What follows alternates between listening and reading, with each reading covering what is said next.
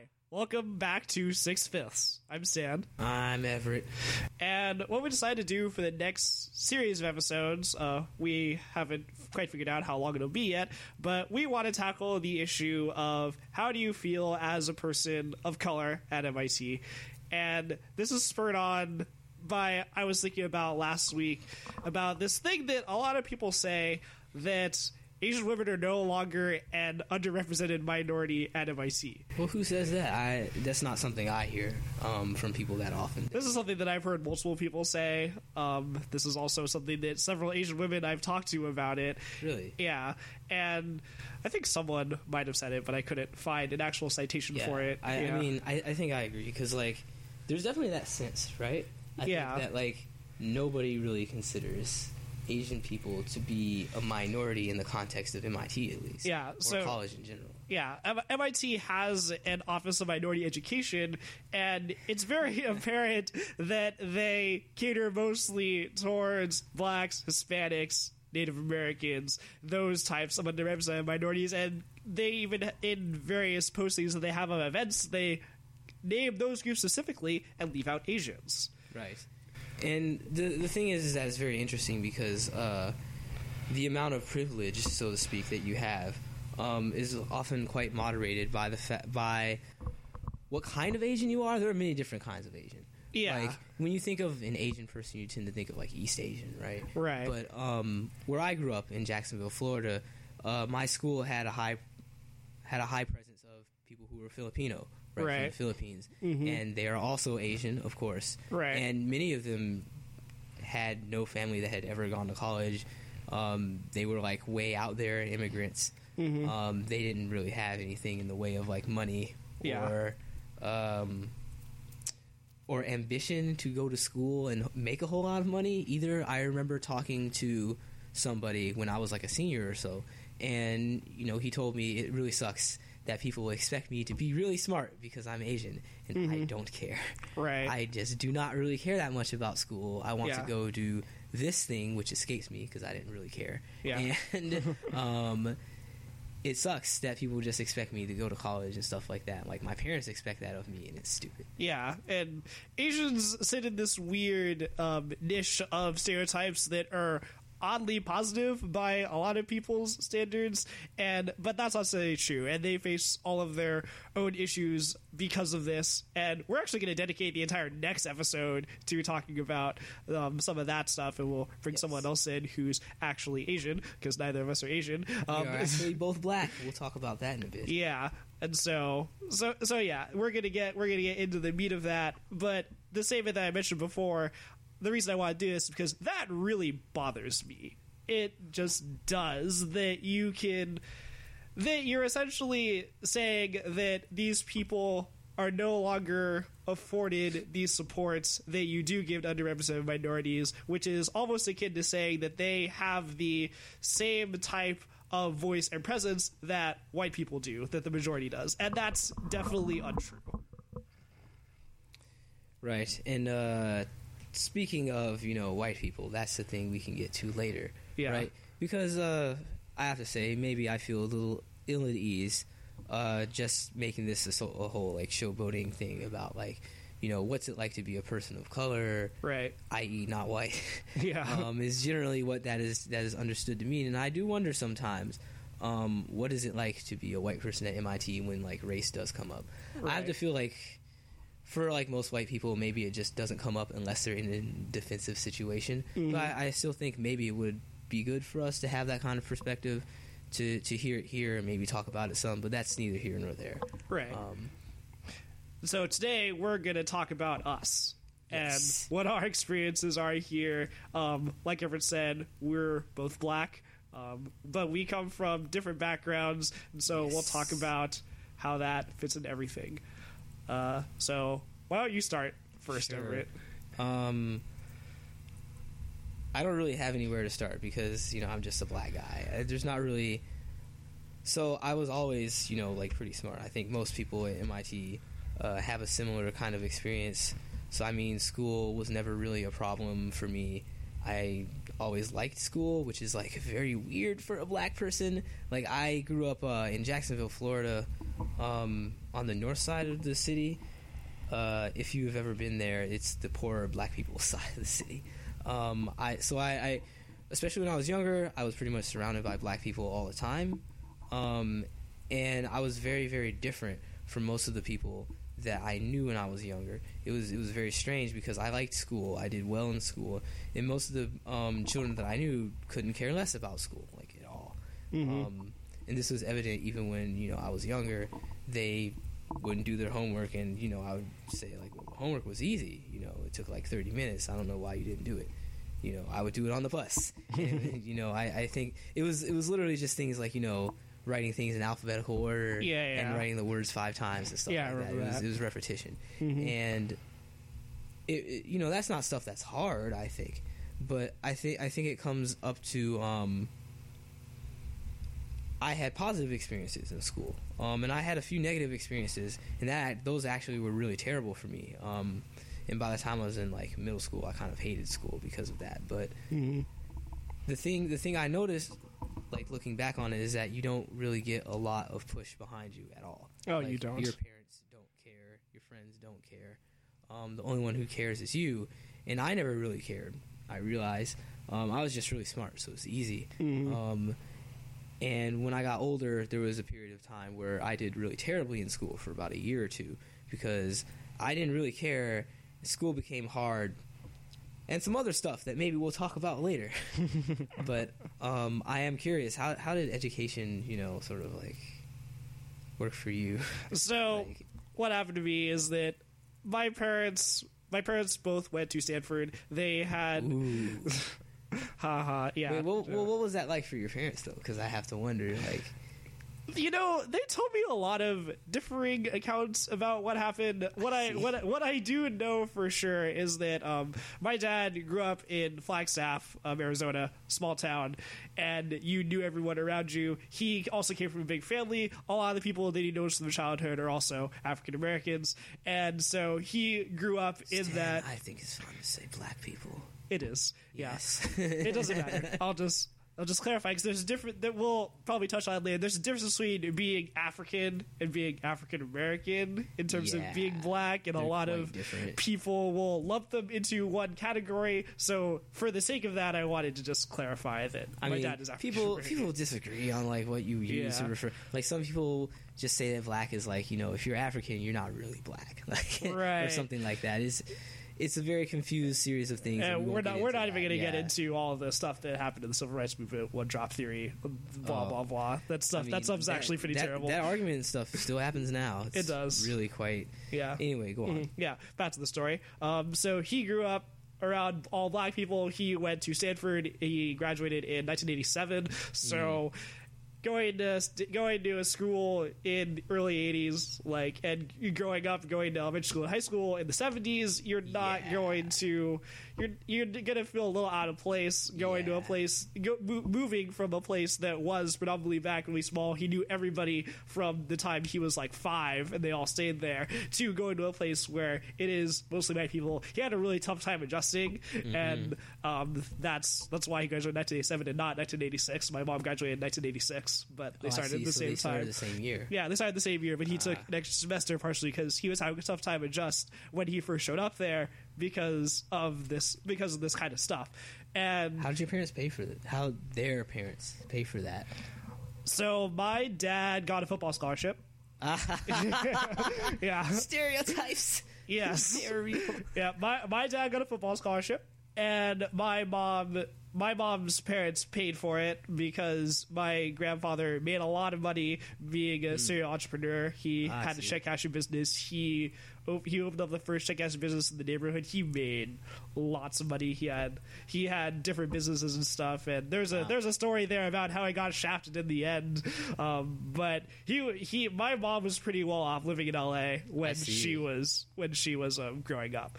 So she has a different perspective. She has a very different perspective on this kind of stuff than my dad does, and it's actually interesting how I turned out because of that, and I feel like they are major parts of that influence. But anyway, back to the original point of the question, which was how education. Yeah, how is education for me? So partially because of these differences I just mentioned between my parents growing up, I grew up in mostly white neighborhoods. Like, my dad would often bring over a lot of black people because he would still like to interact with mostly other black people, and I did not grow up seeing a lot of people other than like my dad's friends who were black. I see. And of course my own family. Right. Yeah. So my best friends when I was smaller are all white, and I moved from California to Arizona, and still literally always the token black guy. And there were other black people in my classes often, but there were three black women through high school, because when you're in the honors tier of classes, you tend to class with the same people over and over again. Yeah, only black man. So wow. Even in marching band, 100-piece marching band, there was one other black dude 1 year. Wow. Yeah. So this is that was just me. That was how I was, and for the longest time, because of that, I really didn't like it. Like it in the sense of I didn't really want to identify with being black. I thought that I may as well have been white because that would have made me fit in better, and it was just weird to feel like that at school, come home, and my parents were pretty much the only people that did push me to do well academically, make sure I got all my stuff done, and that I was doing other things other than sitting around. But at school, there was zero support for that. I think most people were just kind of confused that this guy who looks like me does so well in class, and other people like whites, Asians, would get more recognition for doing well on things than I did, and that was a consistent thing throughout high school. Huh, weird. Yeah. I mean, I actually was pretty big standout throughout, especially high school. I remember because I got deferred from MIT, and this is like a statistic that I vaguely remember this number, but it is about this unimpressively low. If you get deferred from MIT, I think your chance of admission drops by about 50%. Yeah, something like that. So something like 2 to 3%. Yeah. People would get deferred. And I remember talking to my teachers about it, and a couple of them were like, "Yeah, well, they just do this to everybody. You're fine." And I was kind of like, "What? That's not amount of confidence to have in somebody, right?" And that was generally how it was that people really had no problem acknowledging me as smart. And I think part of the thing is that I guess I kind of fit the nerd persona a lot more than I do scary black man. I am very short. Yeah. So I think that it's kind of hard for people to find me physically intimidating. Maybe that helped. People find me physically intimidating until I open up my mouth. I was always also a very spacey and kind of obviously nerdy person. So it probably never really occurred to people to take me as somebody who's physically threatening. So this is funny. I grew up. My parents were actually decently well off when I was much younger. But when I was about 8 or 9, my parents made some mistakes to the tune of going to jail. One of them got fired and cannot get a job because of the circumstances. And now we made somewhere around half the money that we did before. It became much less comfortable. We were on track to own a house, and that will never happen now. So I went from being pretty well off, and my family was actually doing better. They were getting pay raises and stuff pretty regularly, to sort of being, I wouldn't say poor. This was definitely my impression when I was younger. I felt like we were poor, especially because I had grown up with a much better money, I guess. Right. But I grew up definitely lower working class kind of deal. House is a pipe dream. Got debts probably never pay off. That you're just gonna pay off on forever. Things break, you fix them for really cheap because you can't afford to fix them for better, and they break again. Right. You do the same thing and end up wasting a whole bunch of money because you never have enough money at once to get things fixed. That kind of thing. This kind of thing is the type of thing that causes tension on my dad's side of the family, because he does make a lot of money, and for a while, a couple of my uncles were doing a lot better than they used to. But for a while, this was a point of contention between him and his siblings. They didn't really talk about it that much, but the issue would come up when his mom would ask him to pay for things for her because their other siblings couldn't do it, and that caused some issues because especially I think some drama happened right after my dad got a job after couple years of being unemployed and only taking temp jobs. So this is obviously very stressful for him. What's your dad's degree in? His degree is in industrial engineering. Ooh. Yeah. So now in the family. Now he does management consulting type stuff. Of course. Yeah, but he used to work in semiconductors. I see. Yeah, doing like process management for them, stuff like that. Yeah. Just a few years too late for a Nobel Prize. Oh well. Yeah. But yeah, so I was kind of like a lower income bracket. I still am now. I get shafted fairly regularly for this.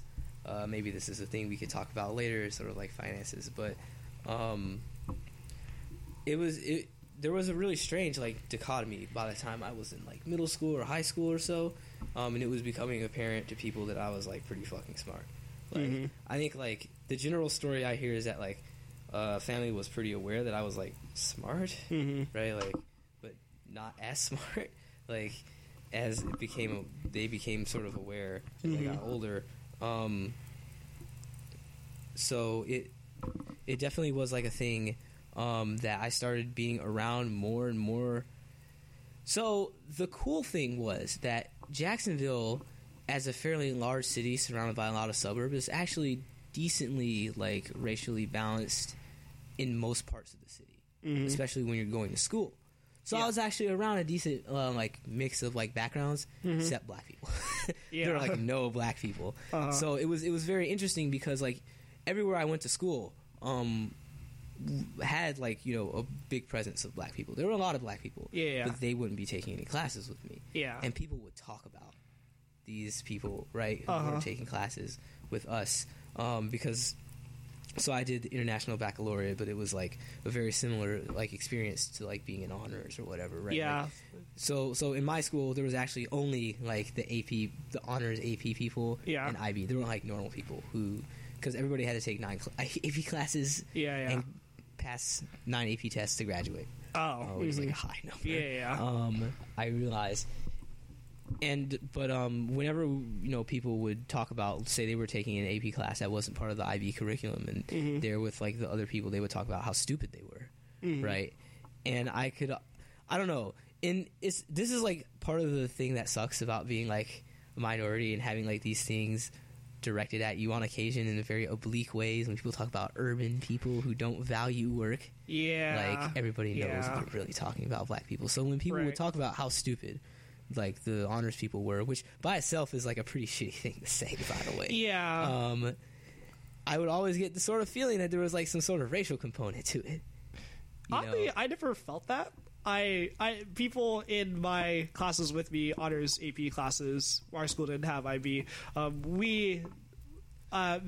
People who took the regular serious classes did often comment on how unintelligent those people were. I never felt like it was a race thing because at a base level, my school was actually pretty diverse, if not only because it was probably still like 60-70% white, but there was a decent population of Hispanics because Arizona and Asians, but black people were still definitely a minority. A lot of those black people also clustered together and all hung out. They did sports and stuff. I just wasn't a part of that. I mean, I can imagine. And that's why I said like it sucks, right? Because like probably some of it may have something to do with that, depending on like a few people or whatever, right? But no doubt, right? Like it probably would still be the case even if like those people were like all white. Maybe not expressed to the extent that like people often expressed it, right? But so it's kind of weird because you have this sort of sense of like, you know, a lack of confidence about how you feel about a lot of things because you suspect right? That like, okay, this is probably kind of racially motivated, but what are you going to do if you say that to somebody? People will, of course, get defensive, and they will say, no, you are wrong. I wasn't thinking about that at all, as if that has anything to do with whether it's racially motivated or not. And I had that experience with somebody that I was talking to a couple months ago. Right. Yeah, it was not fun at all. That conversation was terrible. Yeah. Yeah. So it you can definitely feel like just not confident about like being uncomfortable in certain situations, and you avoid situations that like make you feel uncomfortable rather than like speaking up about them, which I think can bring us to a point that I think is like pretty interesting about MIT. So there's a sort of self-segregation that happens, at least with black people at MIT, I think. Yeah, I think there is. That's fair to say. So it's interesting because there's a floor of a dorm. It's like it's part of the dorm that has a bunch of cultural houses in it, and this counts as a cultural house. It's like 3 floors. Yeah, and it's called Chocolate City. Yes. I have to admit that I laughed really hard. And it is exactly what it sounds like. Yes. And there is a floor below it that has sort of been colonized by Chocolate City, and they call it the Caramel Suburbs. Mm-hmm. And I also laughed really hard when I heard that. Yeah. Oh, for clarification, it's black guys, just in case you didn't get that. Yes. Yeah. Yes. Mm-hmm. And Caramel Suburbs is mixed. Yeah. I mean, there are white people in both areas. Yeah, they're not allowed, right, to kick people out because they're not black. But there are very few people, I think, in either of those places that are not black. So black or like half black. Yeah. I mean, half black is still black. Let me tell you. like yeah. I mean, so this is interesting because I also had that kind of division too because my mother is white, but my father is black. So half of my family is white, but I've always been a black guy, treated as such by pretty much everybody. And it feels, kind of like I'm faking it if I ever were to say that I were to identify as white, because I don't think people would believe me if I said as such. I really don't think so. Yeah. So it's kind of interesting because like that's a part of who I am, I suppose, is sort of off limits. I can't really like realistically identify with that. People won't believe me. But yeah, like so self-segregation at MIT. I think this is most noticeable with black people. Is it most noticeable with black people? Is there another group of people? I think it's the most noticeable with black people, just because I went through all of undergrad here.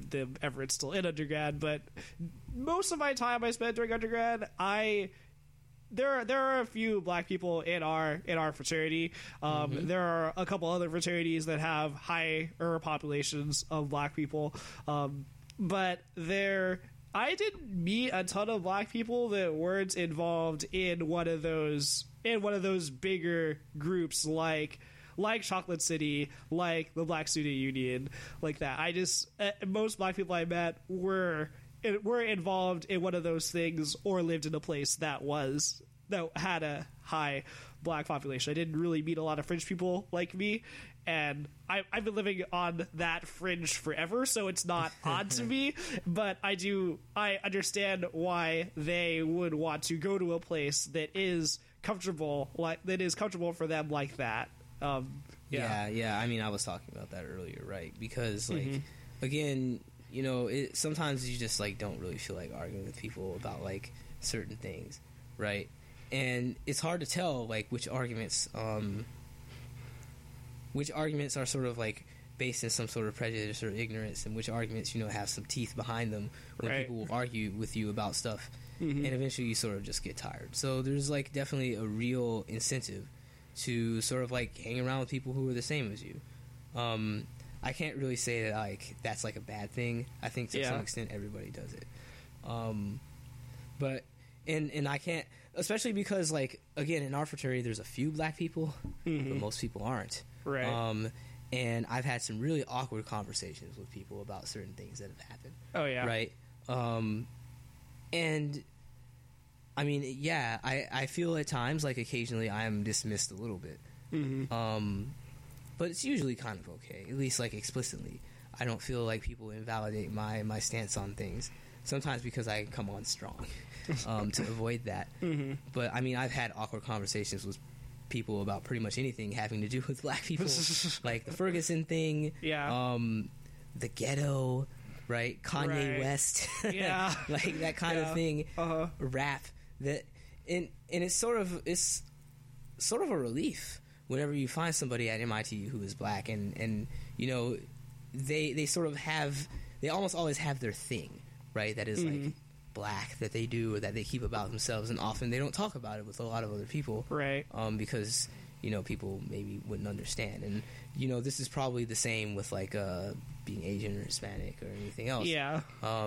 It's just that like, except for the Hispanic thing, which is another interesting perspective we might want to get at some point. I think especially for Asians and white people, there's like enough of them around, I think, that like you don't get that feeling of like, at least here. Yeah, at least here.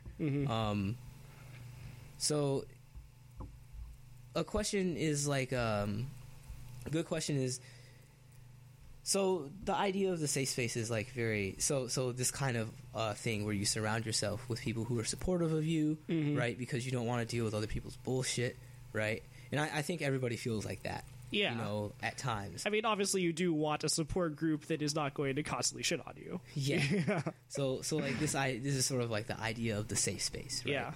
Yeah. Sort of an idea that proliferates in social justice. But it's important to think about sort of like the downsides of sort of surrounding yourself with a safe space that you can't easily get out of. Yeah. And I think the key part of that is not easily get out of. Yeah, because it's definitely, you definitely do gain a lot from talking to other people, getting like outside people into this space where you're at. It might be a little uncomfortable at first, but I feel like a lot of the reason that I grew was not because of talking to a bunch of black people all the time. It was by talking to all these other like gimmicks of any sort of race that you were. And I wouldn't have gotten that if I had just hung around a bunch of people that were all, you know, like all black, all like my dad kind of thing. Yeah. I mean, the way I think about it is that if you are in a safe space, it can easily turn into a sort of echo chamber and become very extreme, right? This is like a standard thing in psychology, right? Yeah, that's true. Sort of group polarization or whatever the hell you call it. And I really wouldn't want that to happen to me. I don't know. Right? Oh yeah, I agree with that. Because I want to be fair to people and so on. And look, I know plenty of racist black people. This is a thing. Yes. Oh yes. Yeah. Like not joking whatsoever. Yeah. Stan, could you enlighten us with an example? Just one. Of racist black people? Yes. Just because I think it's important to talk about concrete examples of this kind of thing, because it's just not something that people are willing to talk about very often, right? Because I mean, I think people often feel like if you mention that there are racist black people, right, like other people who are racist, right? And of course, probably I'm talking about white racists. Like, that's not fair, but like that's probably what people will think. Yeah. We'll take that and be like, ha, like they're against us. It's a battle. Like, yeah. This happens a lot with people that come into my house at home. People will sometimes say things kind of like, oh well, like not jokingly, but like, oh, that's a white person thing. Like, we're not even going to tolerate that because they don't understand us. They don't understand how this works. How can somebody even talk like that? And it's just shutting down the conversation. It's not even having one at that point. Right. Yeah. And I think that like the way that we have to look at this is we all do things that are kind of dumb and like, jerk things on occasion. I think that this is no different. Sometimes we are frustrated at having to deal with other people's shit. Sometimes we carry over grudges, and so we say things to people, that dismiss them and things like that, or whatever the hell. And sometimes we do that. Like, we can't really eradicate that, right? And in the same in the same vein, you can't really get rid of that entirely. You're gonna have to deal with some bullshit, Right. like no matter who you are or where you come from. I don't think that the richest person in the world could pay people to 100% always be nice to him. I don't think that's possible. Yeah, that would be hard.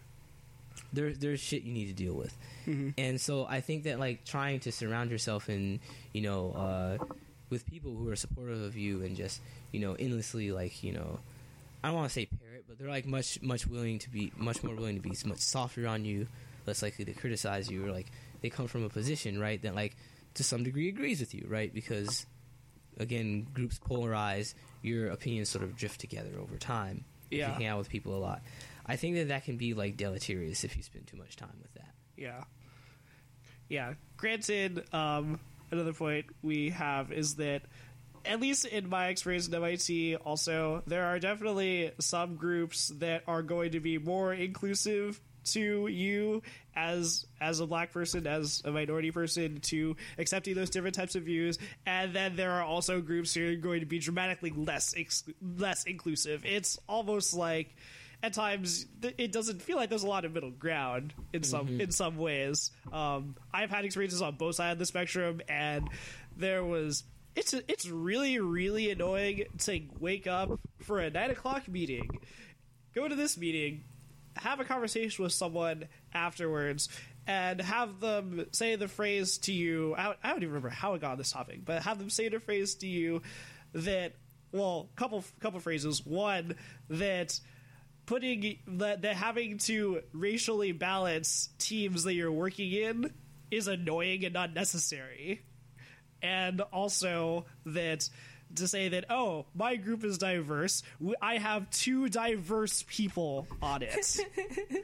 please never say that to anyone. I said that to her, and then she was like, why?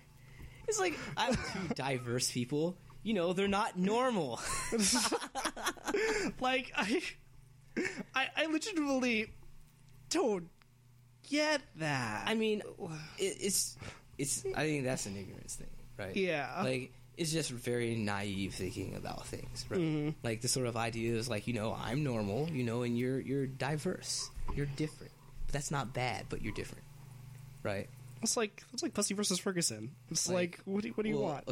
Let's not go there. I agree, but let's not get too polemical here. Because I think that it's important to be understanding to people about these kinds of things, because I think, especially like MIT, I think that people generally aren't going to be like, well, fuck niggers. I think that like your people are going to be willing to listen to a certain degree, but you have to sort of manage that defensiveness. Right? I think like everybody has like some sort of racial hang up. White people have it too. Oh yeah, right? Yeah. Like there's a sort of word you can throw at like a racial group, right? That immediately like invokes a lot of negative history. Yes. Makes them feel off balance because of just the sort of heritage that they have, right? Like for black people, it's things like nigger, right? I don't know, for Asians, things like chink. And just like invocations of ching chong ting long, that kind of thing. And for white people, the word is racist. It really is, right? Because I can imagine that it's very disarming to be called that, because what do you say? Right? Like the sort of ideas of like, you don't understand us, you don't you're like super privileged and you just don't, like, there's no way you could ever understand that kind of thing. And I think that like it's definitely, if you want to like talk to people on balance about this, right? You can't let on like, well, you shouldn't think this in the first place, that like they're not able to understand. I mean, why are you talking to them? Like so I think it is important to be tactful, I guess. Yeah, I actually had a conversation with some people on a 2-hour car ride over the summer, and we were talking about how it's actually very hard to have those conversations because people feel so strongly about it. Right. It's as much as you want to separate out, especially if you've had experiences with overt racism and that kind of thing, like especially at our age, even I don't think it really matters what age you are. It's just very hard. Is that actually like people are more likely to believe you when you cite situations of overt racism, versus like more subtle things, Right. more subtle avenues of discrimination. And I think that this carries through throughout everything. Right. And this is part of the problem, is that nobody is hosing black people down on the streets anymore. Right. Like I think there is still racism against Hispanic people, but now it is like legalese stuff. Instead of people saying on television, we have to kick the illegals out. I think we see less of that here in the Northeast than we do in the Southwest. Yeah, that's also true. Yeah, you're from there. There's so a lot you of probably know more. there's like been multiple instances where just the common joke that runs around, which I think is terrible, of like, oh, hire a Mexican to do that yard work for you. Like that. Wow. Like that's ignorant. That's just saying that. I think that humor can be like a sort of thing that people use to sort of deal with like the feeling of how unfair or how uncomfortable they feel with the fact that is the case. Right. Like, I mean, black people tell racist jokes about black people all the time. I mean, this is like a thing. There's a difference between a racist joke and like I'm sure the situation has happened. I don't think it's happened to me before, where you think someone's telling a racist joke, you laugh, and they're completely dead serious about what they're saying. Oh, yeah. Like, that's absolutely true, right? But I mean, like, I think that, like, even white people, I think, tell these jokes sometimes because they don't really know how to broach the subject with people who are not white. Right. They don't want to sit down and be like, so, what's it like being black? Because, I mean, honestly, like, that can turn into a really condescending set of questions that somebody can ask. Yeah, it can turn into condescending set of questions, though. I did gain respect for one of my friends. She was Korean, and we were sitting at dinner, and she asked me, this was like a couple weeks after the Ferguson decision or something like that, she asked me what I thought of it, like, just honestly, and she just listened and she told me what she thought about it, and she didn't try to comment on like my point of view. And I thought I gained respect from her that she actually wanted to hear from me and actually genuinely listen. Like, I feel like those are very good conversations for people to have, and I kind of wish more people did that. So, I mean, at the risk of inviting, fuck it. What did you think of Ferguson? What did I think of Ferguson? I think that a lot of the stuff that happened after it also speaks for itself. That it's kind of ridiculous that they couldn't get an indictment. Really? Yeah, like, actually, like the prosecutor's job in front of the grand jury is to basically get an indictment, and if you don't, then something is wrong.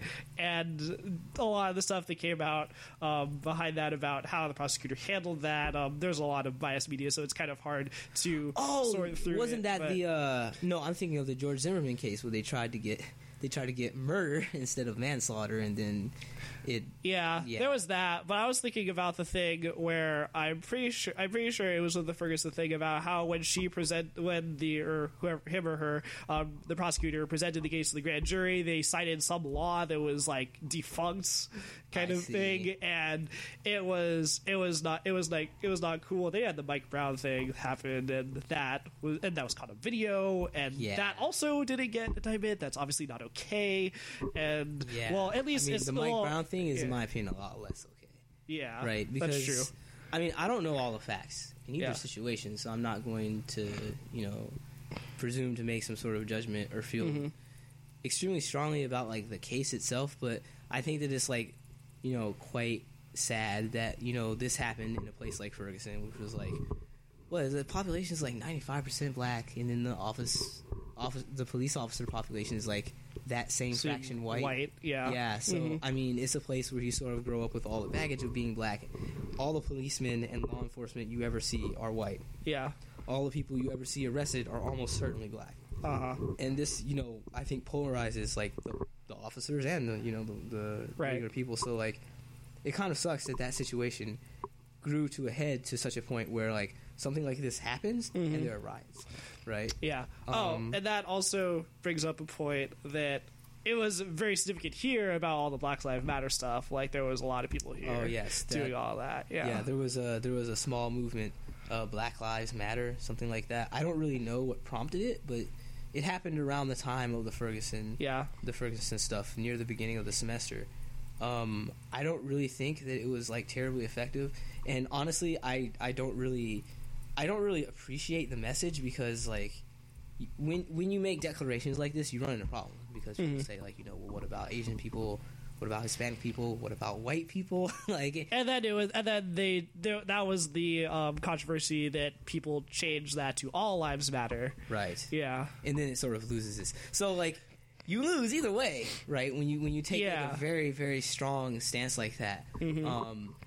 And I don't really know what the solution is, but certainly I think going around declaring that Black Lives Matter is probably not.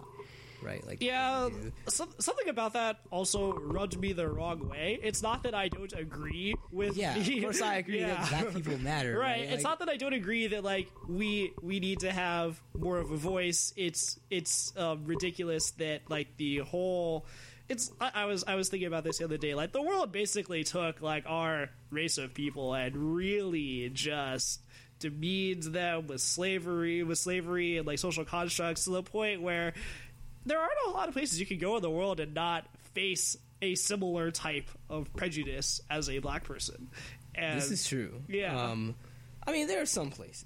Oh yeah. So some places definitely. But because of actions taken way long ago, we're still dealing with it now, and of course we want to say that our lives matter. We need to be heard, and that we are going to stand up for this injustice.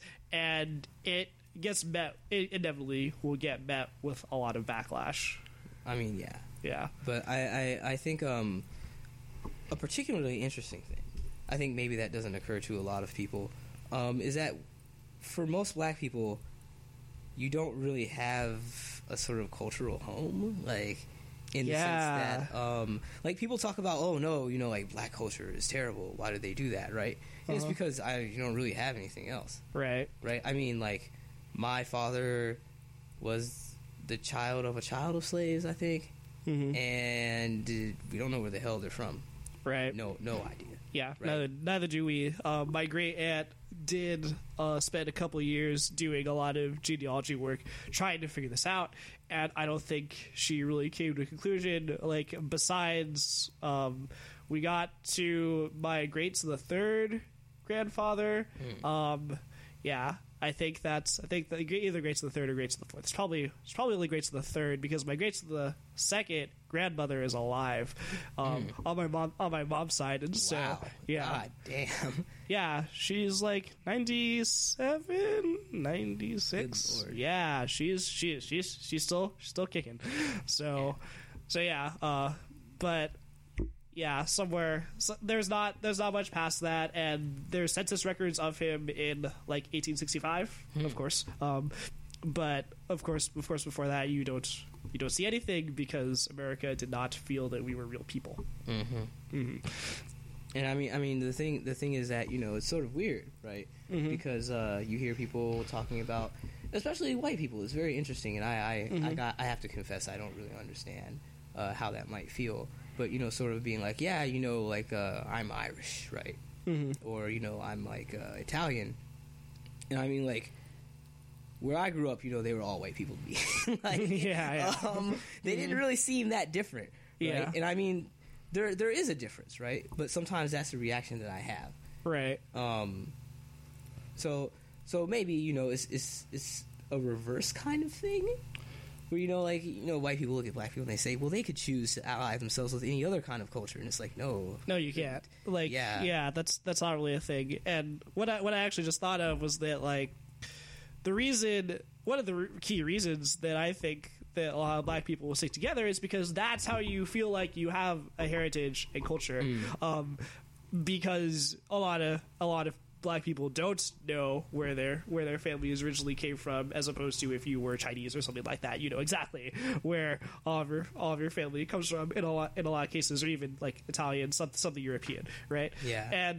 And that's how you feel that. That's why a lot of Black neighborhoods will like pop up and be and be like that as cultural centers for themselves, to create something so that they can feel a sense of innate community that history has kind of denied us or taken away from us is probably a better word, but that most other cultures in the world have.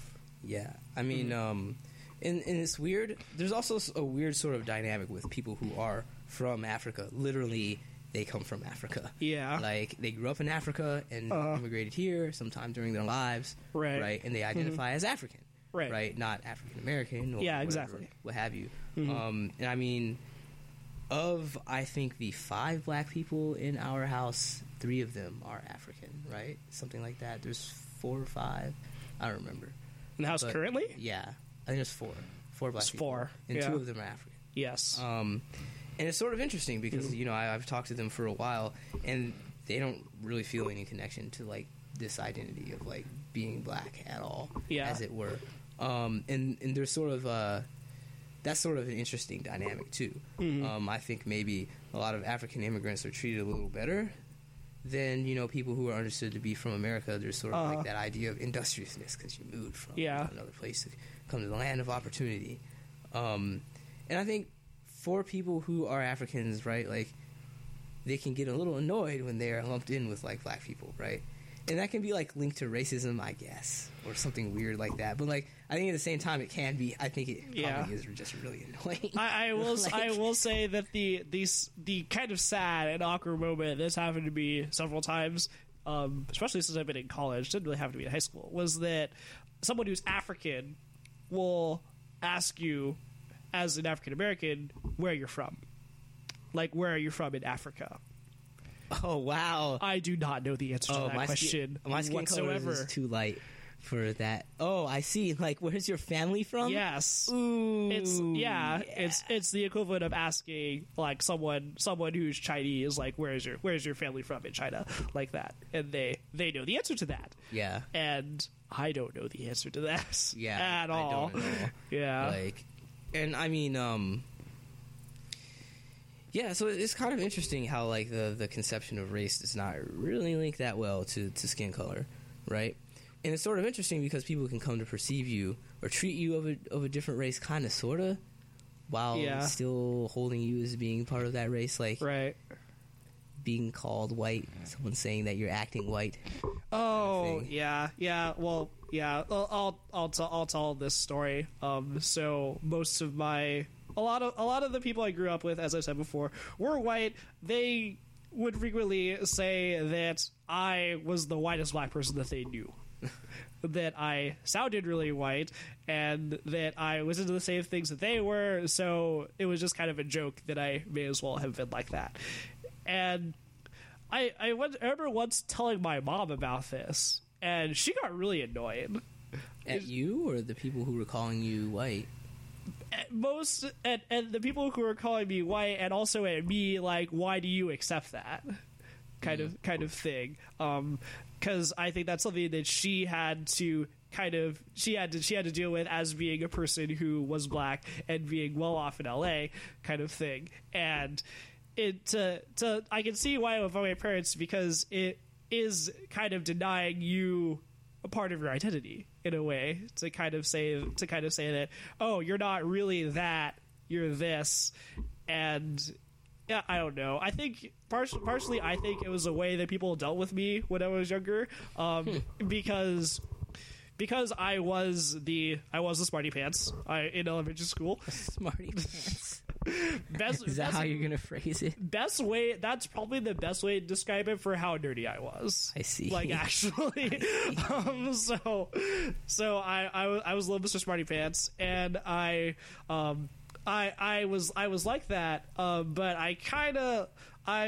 especially as I got into high school, I kind of, got some muscle, got a little taller, stopped being as small and scrawny, and people were kind of confused that this person who otherwise looks like he could be physically intimidating, talked like I did, kind of wore the clothes that I did, and was into the things that I was, like marching band. Like, I never, I was a marching band. I didn't play football. I don't think there were any black people in the marching band in my school. Yeah. Yeah, I had played football. My brother played football, but I just didn't do it. I didn't want to do it, and this is because I was in this really off sphere of how younger people especially would like to put everybody they know into these buckets of stereotypes just to make classifying people easier for them when you're like, a middle schooler. Yeah. I don't fit anywhere.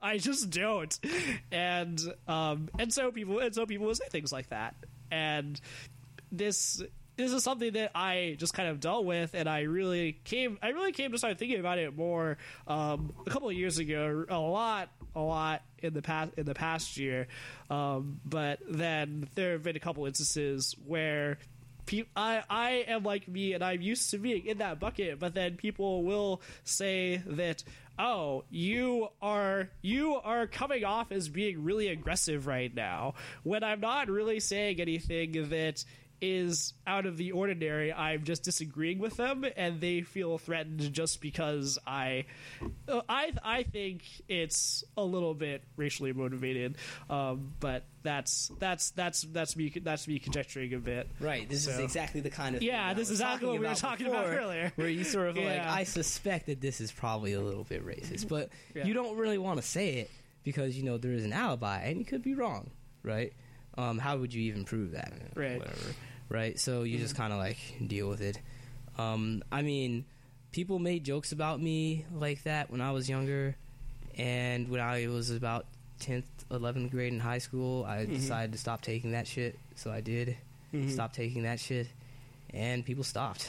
I mean, that was pretty much it. It was not that hard actually to get people to stop making those jokes. I just say, I don't appreciate that, or I would act really cold the moment someone made that joke. They'd make a joke, laugh awkwardly, I would just stare at them, and they would be like, oh.